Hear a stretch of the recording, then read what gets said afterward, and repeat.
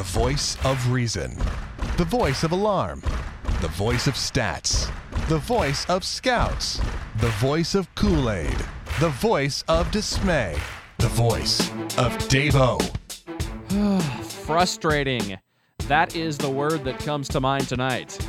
Welcome into Clubhouse Conversation. It's Dave-O with your dish for the first of 4 games with the Cleveland Indians, with the Royals dropping this contest by a score of 4-3. And yeah, the game was so frustrating because really the Royals did a number of things very well, starting off with their defense. The Royals playing spectacular defense in this game. You can really look at 5 or 6 plays. We'll kind of break down a few of them here. Of course, the first one came in the bottom of the 3rd inning. Jeremy Guthrie was dealing, but then Nick Swisher hit a 2-out double off the center field wall, and you had David Murphy running from first base. Not great speed, but, solid, average major league speed. Has stolen double figures in bases a couple of years. So you hit a ball off the wall by Nick Swisher. Jarrod Dyson plays the carom perfectly, fires a strike to the cutoff man, Alcides Escobar, who then turns around and deals Salvador Perez a throw right in the money. They easily tagged out David Murphy and cut down that first run. But I'll tell you what, it was a wide margin out, but had the Royals not played that just right, they don't get that out. So great job there by Dyson and Escobar there. And that was just a start for Alcides tonight. Good grief. The second big play he made, the spectacular one he made in the bottom of the 6th, ridiculous. The Royals had that shift on against Jason Giambi, who came off the DL tonight, starting his 20th season in the major leagues. But that shift was on with Escobar basically even with second base, right around there. The foul ball is hit by Jason Giambi off of third base, between third base and the stands, kind of right by that synthetic warning track. And here comes Alcides Escobar. He had to have ran close to 150 feet. Well, we'll say about 50 yards. The ball's in the air. It's just awesome watching this happen. You never see this. It's got to be number 1 tonight in the web gyms. I haven't watched it yet. But Escobar comes over, slides, makes the catch with the shift on. That was pretty impressive. And by the way, I'm wondering if the Royals are going to keep that dramatic shift on tomorrow with Giambi hitting 2 balls that Escobar had to make running catches on against Jason Giambi. But that was the most spectacular one. Then in the 7th inning, Nori Aoki really made a borderline spectacular sliding catch. It was a nice play in right field. And then finally, Alex Gordon had a couple of plays that, for him, maybe they're just kind of routine. Maybe we don't need to talk about him anymore. We're just kind of used to it by now. But nice sliding grab in the 8th. And we're spoiled as Royals fans. You see, Lonnie Chisenhall throwing a couple balls away at third base for Cleveland tonight. And first baseman Nick Swisher making weak attempts trying to get him. We're spoiled out there, And I'd love to see Escobar get in on the Gold Glove. With Gordon and Perez and Hosmer. How great would that be to see that happen this year? So the defense was on fire tonight. And the Royals really, I thought, did get solid pitching out of Jeremy Guthrie. Outside of his last inning to inning and a half, he started leaving balls up when he hit around the 75 pitch mark. But Jay Gutz gave you your solid start you get out of him, like he always does. He's an innings eater, competitor. He gets you deep into ball games. He saves the bullpen and gives you a chance to win. 6 1/3 for Jay Gutz. 4 runs, 3 Ks. No walks. I thought he was spectacular in the first few innings. Really hitting his spots. Looked very comfortable. Did a good job of keeping his pitch count down.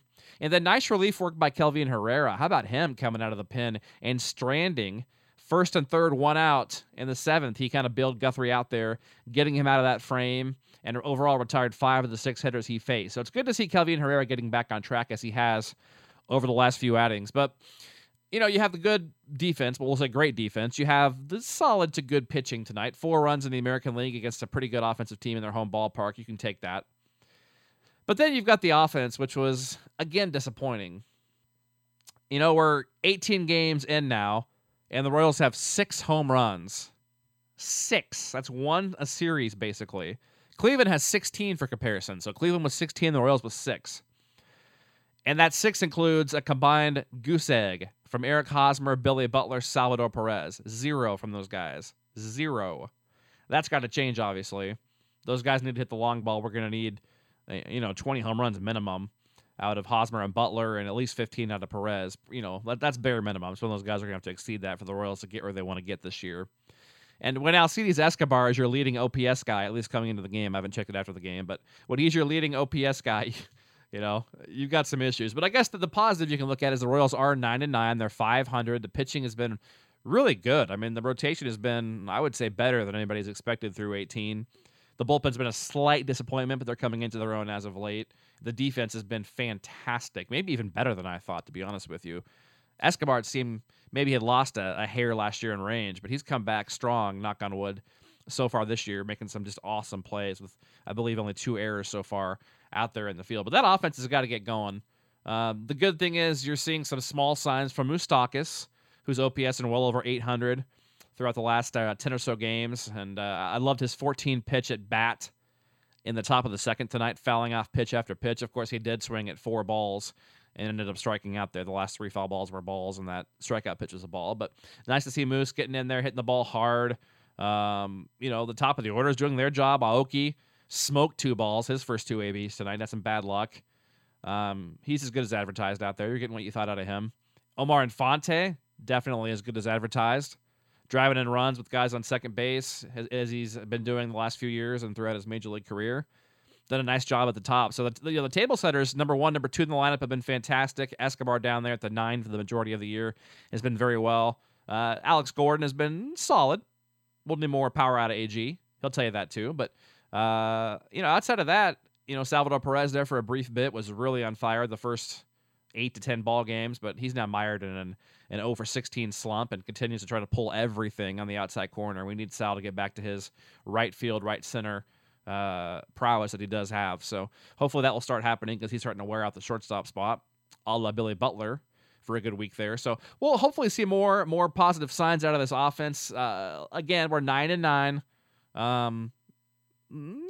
The Royals probably wanted to be 11-7, 10-8 right now if you look at it before the year, but they're right where they need to be, and that's with the offense not yet clicking on all cylinders. And you've got to believe, while the Royals don't have a juggernaut established major league lineup, they do have a fairly established, solid major league lineup with trending trending good as a possibility if things go well this year for the Royals. So we'll see if they can get the offense back on track. I would pretty much call tomorrow a must-win game.